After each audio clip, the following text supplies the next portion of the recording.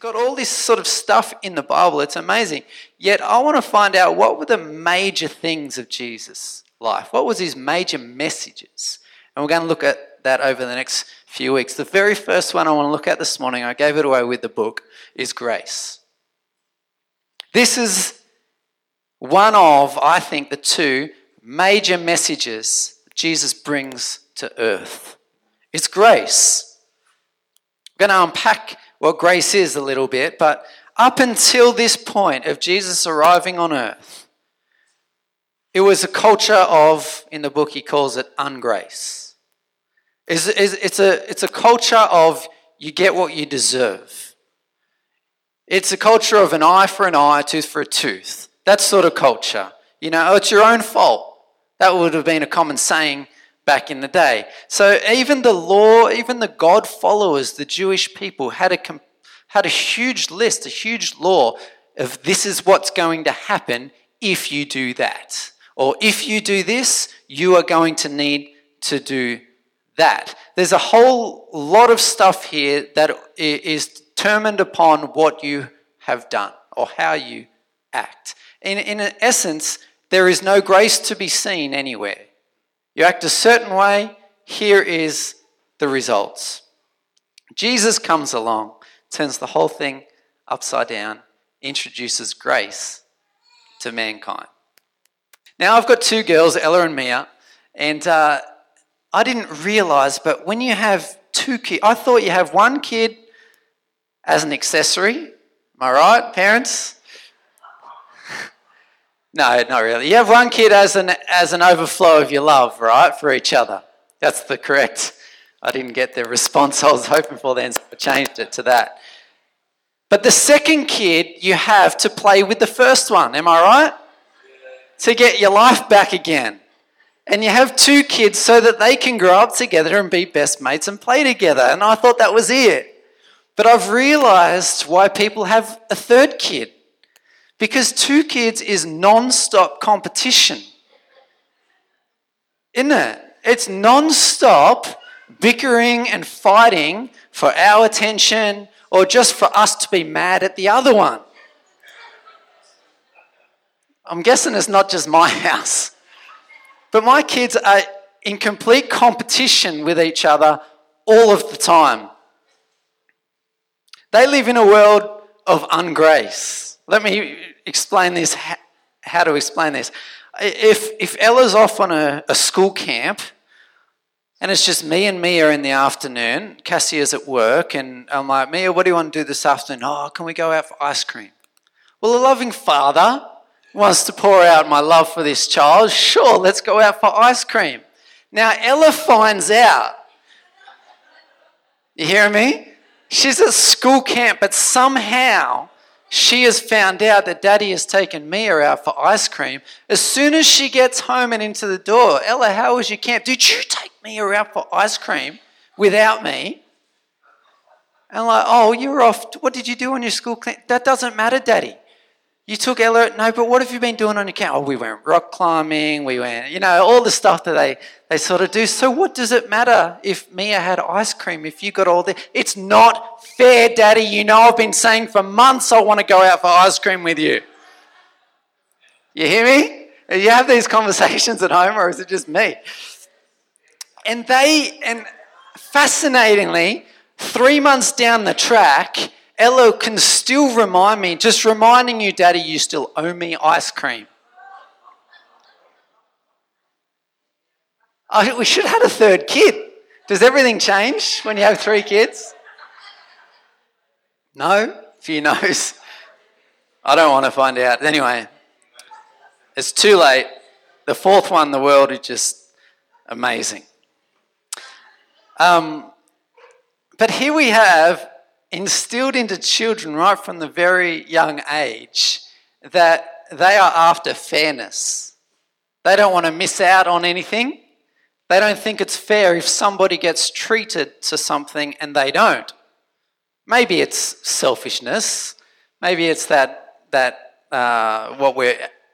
self-centeredness that we have when we are born. But either way, there is this whole world that makes sense when it's fair. When things aren't fair, it's not making sense. Jesus comes, introduces grace, something that is completely not fair.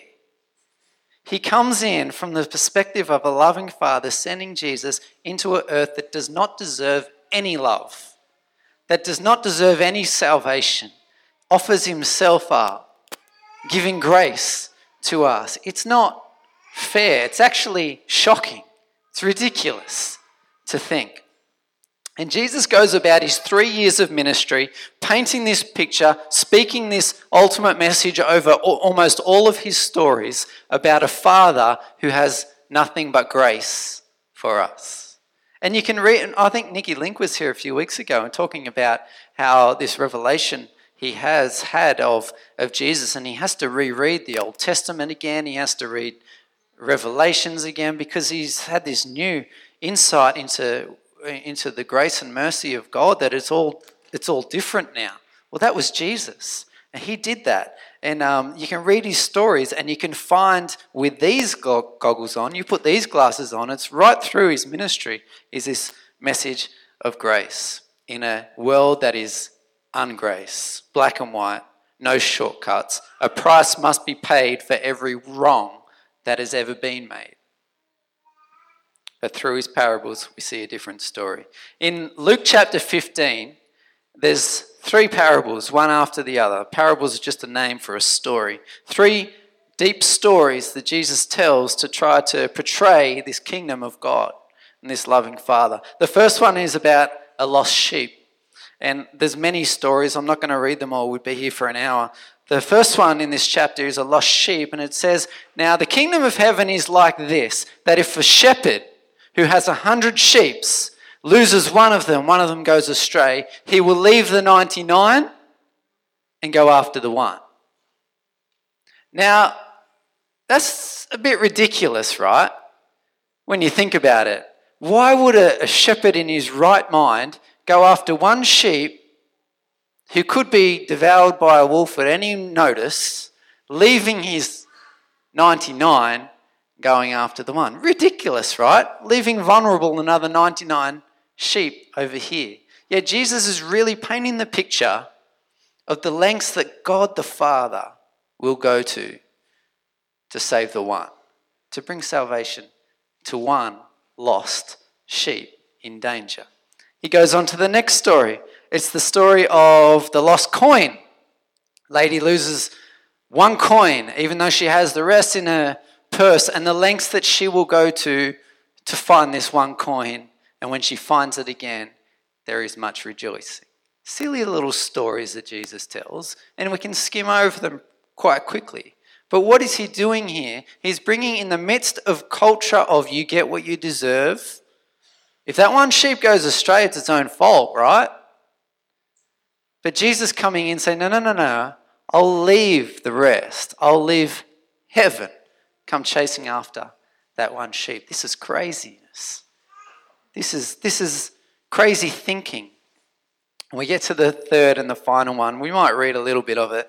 It's the famous one, the lost son. So we've had the lost sheep, the lost coin, and we get to the lost son, or you might know this one as the prodigal son. You want to do some reading? Let's read. Oh, gee, that's a long story. Should have picked one of the first ones. That's all right, I'm a reader now, Steve. Halfway through that fat book there. It's in verse 11. To illustrate the point further, Jesus told them this story. A man had 2 sons. The younger son told his father, I want my share of your estate now before you die. That's nice, isn't it? Give me what's mine. Is that not the world that we live in these days?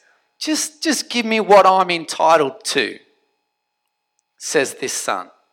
So the father agreed to divide his wealth between the 2 sons. A few days later, his younger son packed up all his belongings, the one that got what he's entitled to, and he moved to a distant land. And there he wasted all the money in wild living. About the time his money ran out, a great famine swept the land, and he began to starve. He persuaded a local farmer to hire him, and the man sent him into his fields to feed the pigs. The young man became so hungry that even the pods he was feeding the pigs looked good to him, but no one gave him anything. He finally came to his senses and he said to himself, "At home, even the hired servants have enough food to spare, and here I am dying of hunger. I will go home to my father and say, 'Father, I have sinned against both heaven and you, and I am no longer worthy of being called your son.'" So he's rehearsed this in his mind. "Please take me on as a hired servant." So in verse 20, he returns to his father, and while he's still a long way off, the father saw him coming. Filled with love and compassion, he ran to his son, embraced him, and he kissed him. You've got to get this picture.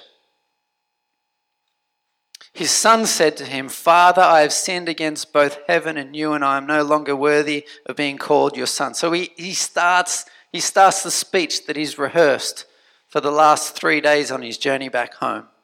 But his father said to his servants, "Quick!" So he interrupts him. He says to his servants, "Quick, bring the finest robe in the house and put it on him. Get a ring for his finger and sandals for his feet. Kill the calf that we have been fattening. We must celebrate with a feast. For this son of mine was dead and has now returned to life. He was lost, but now he is found."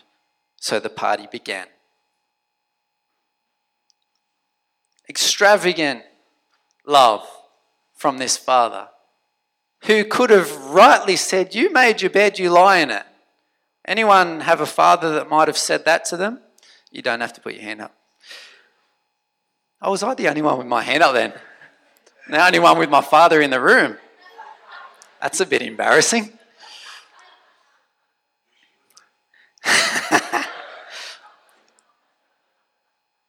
So, can you get this? Because especially in the Jewish culture of the day, this was huge.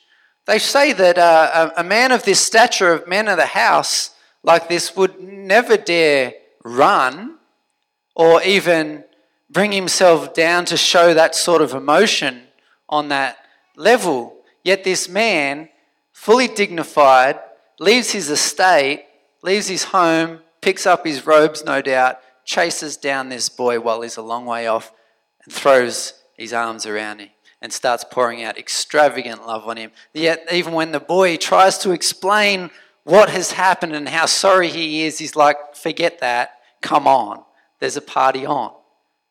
Now hold on a second. As somebody looking onto this story, and no doubt the listeners who are listening to this story said, yeah, no worries, they've got the party on, but surely he's going to sit down and have a stern chat with him later on, right?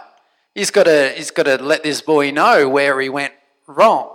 Yet there's no sign of that in the story. Even the oldest son we read about here in verse 28, their older brother was angry. The one that stayed, the one that did the right thing. He was angry and wouldn't go in to the party. His father came out and begged him, but he replied, "All these years I've slaved for you and never once refused to do a single thing you told me to do. And in all the time, you never gave me even one young goat for a feast with my friends. Yet when this son of yours comes back after squandering your money on prostitutes and celebrate by killing the fattened calf." His father said to him, "Look, dear son, you have always stayed with me.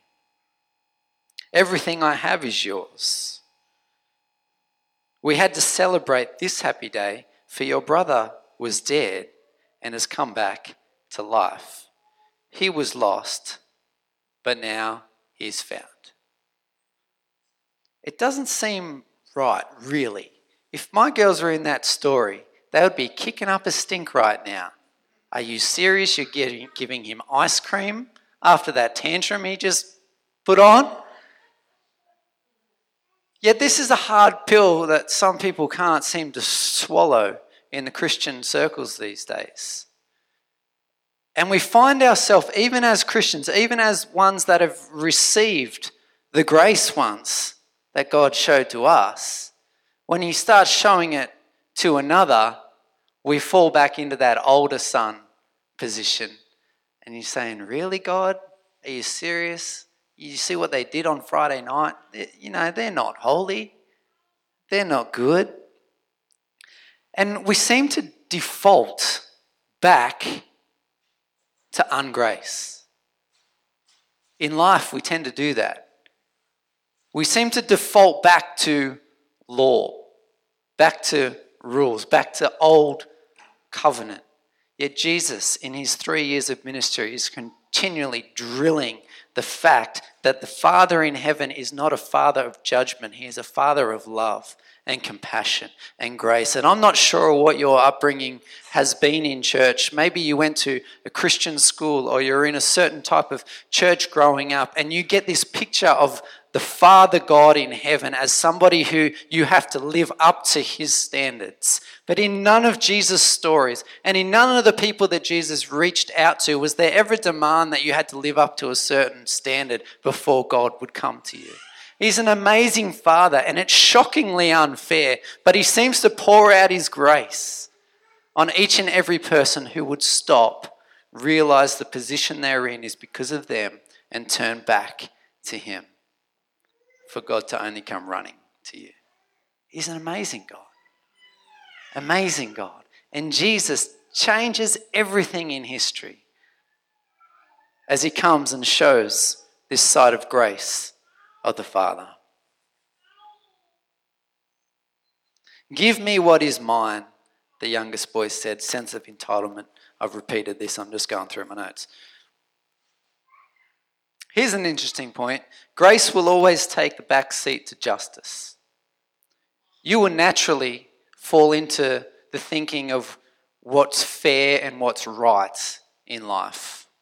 You actually have to choose to enter into a mindset of grace where you don't become the judger, or the judge. I could have just said judge. I like judger. Where you don't become the judger. Is this all right? How much time we got, Steve? 10 minutes? 2.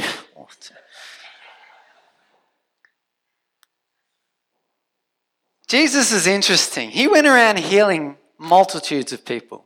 Actually, only ever talks of Him not healing people in His own hometown where they didn't really have faith that He actually was the Son of God. Everywhere else, the Bible paints the picture that He healed every person that came to Him who was sick. Now get this for a second, because to me, when I stop and think about it and bring it into today's society, I read and go, yeah, that's cool, He heals everybody. But I look around in my life these days, and there are some people I know in my world that are carrying sicknesses and diseases, whatever, and it's their own fault. Now, absolutely that's not true across the whole board. There would be, though, a percentage of people. Think of it. I've prayed for people that are dying of lung cancer that have been a cigarette smoker their whole life. Now the person of ungrace would say, it's your own fault. Yeah? Come on, and it's not just me hanging out here, man.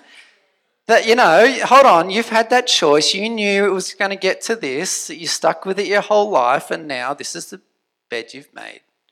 You need to lie in it. There must have been some people in the crowds that were coming for healing where surely it was a result of some bad decisions they'd made in their life. Surely.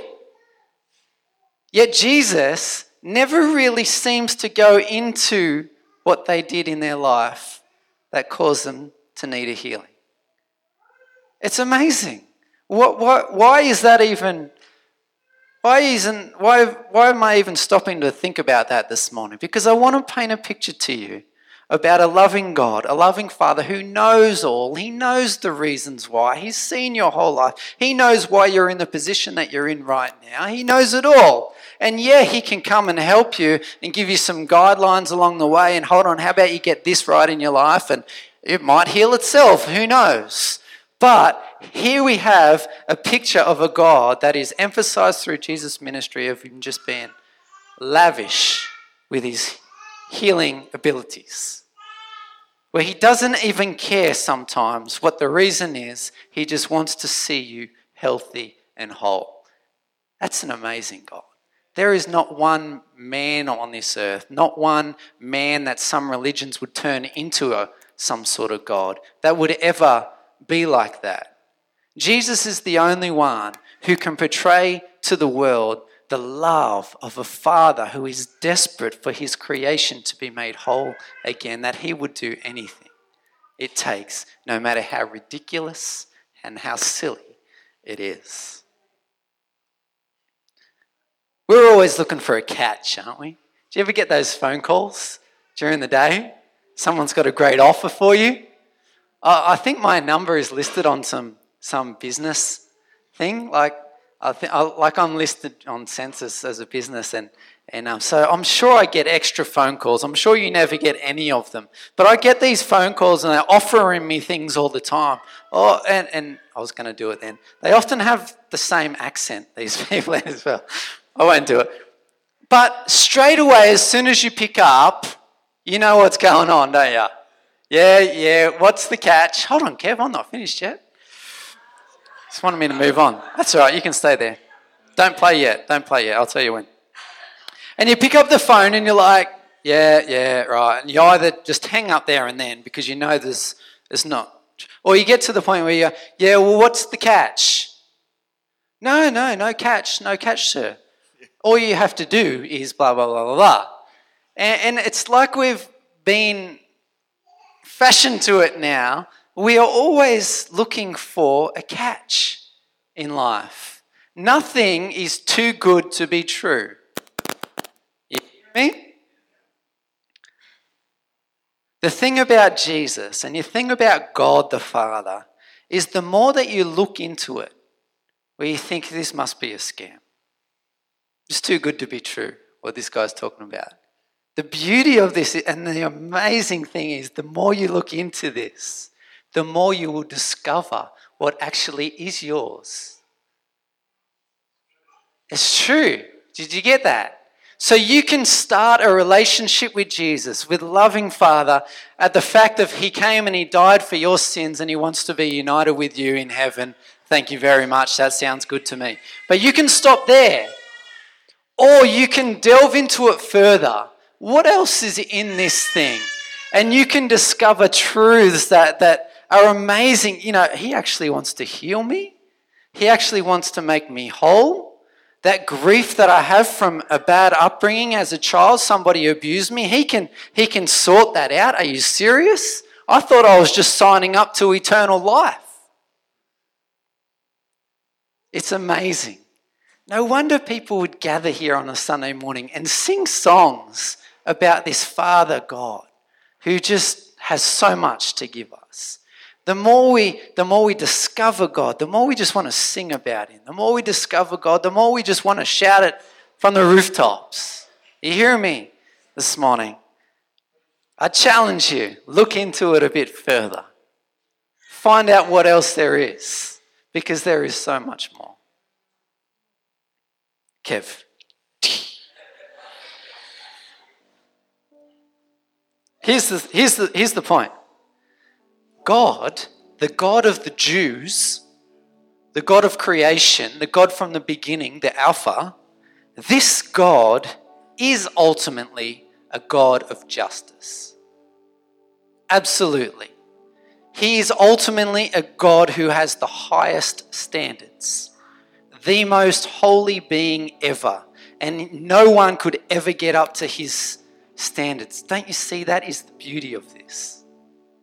He is a God of justice. He didn't change when Jesus came. Jesus just became that sacrifice that needed to be made. Are you hearing me? The God the Father never changed. He was always too holy for you to ever come into his presence. Always. You'd never make it. Yet in one act of indescribable grace, he sends his own Son to die as a sacrifice for every wrong that you have done and every wrong that you will do, so that you can come into the presence of some holy God that you would never have been able to come close to. Isn't that amazing? You getting goosebumps, or is it just me? I want you to close your eyes for a moment. I've still got one more point to my message I'm going to get to in a moment, but we're going to pause here. And I want to encourage you, if you have never opened up your heart to God, now is the time to do it. Just say within yourself, we call this praying, but you can just say the words even in your mind. God will hear it. Invite him in to your life. Be like that boy in the prodigal son story who turned from his own way of trying to fight his way through life and trying to do things off his own back, to coming to the point where he realized, you know what? This is not what I was designed to be like. I was designed to be in my Father's house. And come back to the Father. Come back to your created Father. Right now. And just invite him in. Say something like this. Yeah, Jesus, I just want to start this journey with you. Help me to receive your grace. I just want to receive what you've done for me. And he'll come in. He's an amazing God. You don't have to do anything, change anything, act differently. None of that sort of stuff. He just wants to pour out his extravagant love and grace upon you. Amen. Amen. Here's my final point. There's another story. Oh, I've got two more stories. I haven't got time for that. It's like bronchitis. No one's got time for that. Sorry. He tells another famous story called the Good Samaritan. Everyone heard of the Good Samaritan? Where there's this Jewish man in the gutter, beaten up, stolen from, just got nothing left. Two first guys pass him by on the street. They don't want to bar of him, don't want to help him. They were actually his own people, and they discarded him. And yet the Samaritan one, the one that they were enemies with, they despised, he was actually the one that picked him up, bandaged his wounds, put him on his donkey, took him to an inn, paid the bill for his reservations, and said whatever he needs, just get him the help he needs. This Good Samaritan. And the reason why Jesus was telling this story, because he was talking to one Pharisee, one religious man, who asked the question, who is my neighbor? And Jesus delves into this story. And he said, who do you think was the neighbor to that man that was hurt and broken and beaten in the gutter? And he said, well, the third guy was the neighbor. And he says, exactly. Now go and do likewise. Go and do likewise. Let me challenge you today. Let me urge you today. Go and do likewise. You have received it all from God. If you truly would love to be a Christian, and that word Christian means Christ-like, or a little Christ, little version of. If you would love to be a Christian, call yourself a Christian in your heart, he's challenging you to the grace that you received, you go and show that too. That's what a Christian would do. I'm not telling you what to do, how to live. I'm just encouraging you. This is what a father that would give everything to you would like to see his followers doing. Showing grace to people. Starting a revolution of grace in a world of ungrace. Wouldn't that be awesome? And the last story, oh man, I got way too much. It's in Matthew chapter 18. It talks about this guy who falls into so much debt. And the king calls him in. The king is trying to clear up his accounts. It's June, and he's trying to get his tax in order. And the king calls in all his accounts and says, I need my money. And this one servant comes into the king and says, I haven't got my money. I haven't got it. Sorry, it's been a hard year this year. I don't know if anyone can relate to that. It's been a hard year this year. I just can't afford it this year. And the king gets really angry. You knew that this was tax time and you've known all year. You know, you sort of made your bed. Now it's time to lie in it. And the guy falls to his knees and he begs. He says, King, I'm sorry. I know, I've fallen short. And it says the king had pity on him. And he said, all right, I'll clear your debts. Another picture of this gracious God in heaven, clearing your debts completely. He gets up, he's amazed. He leaves the king's courts. He's just leaving going, wow, that king is awesome. He's set me free from this burden. He's heading home and he comes across somebody that owes him money. On a smaller scale, no doubt, but owes him some money.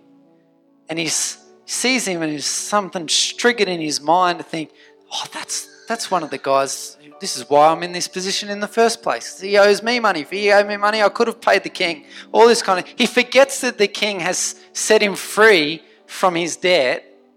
And he gets this guy and he holds him up to the wall. And you owe me money. And he shows him complete and utter ungrace. Straight after coming from the presence of the king who showed him grace. And Jesus said, don't be like that. Let the grace that I have shown you spill over out of your life and show it to other people. Amen? Let's pray. Close your eyes. Lord, we just thank you for this day today. We thank you that in the last 25 minutes we have been able to discover just a part, an element to how you feel toward us and the lengths that you have gone to sending your son Jesus to die on a cross for us.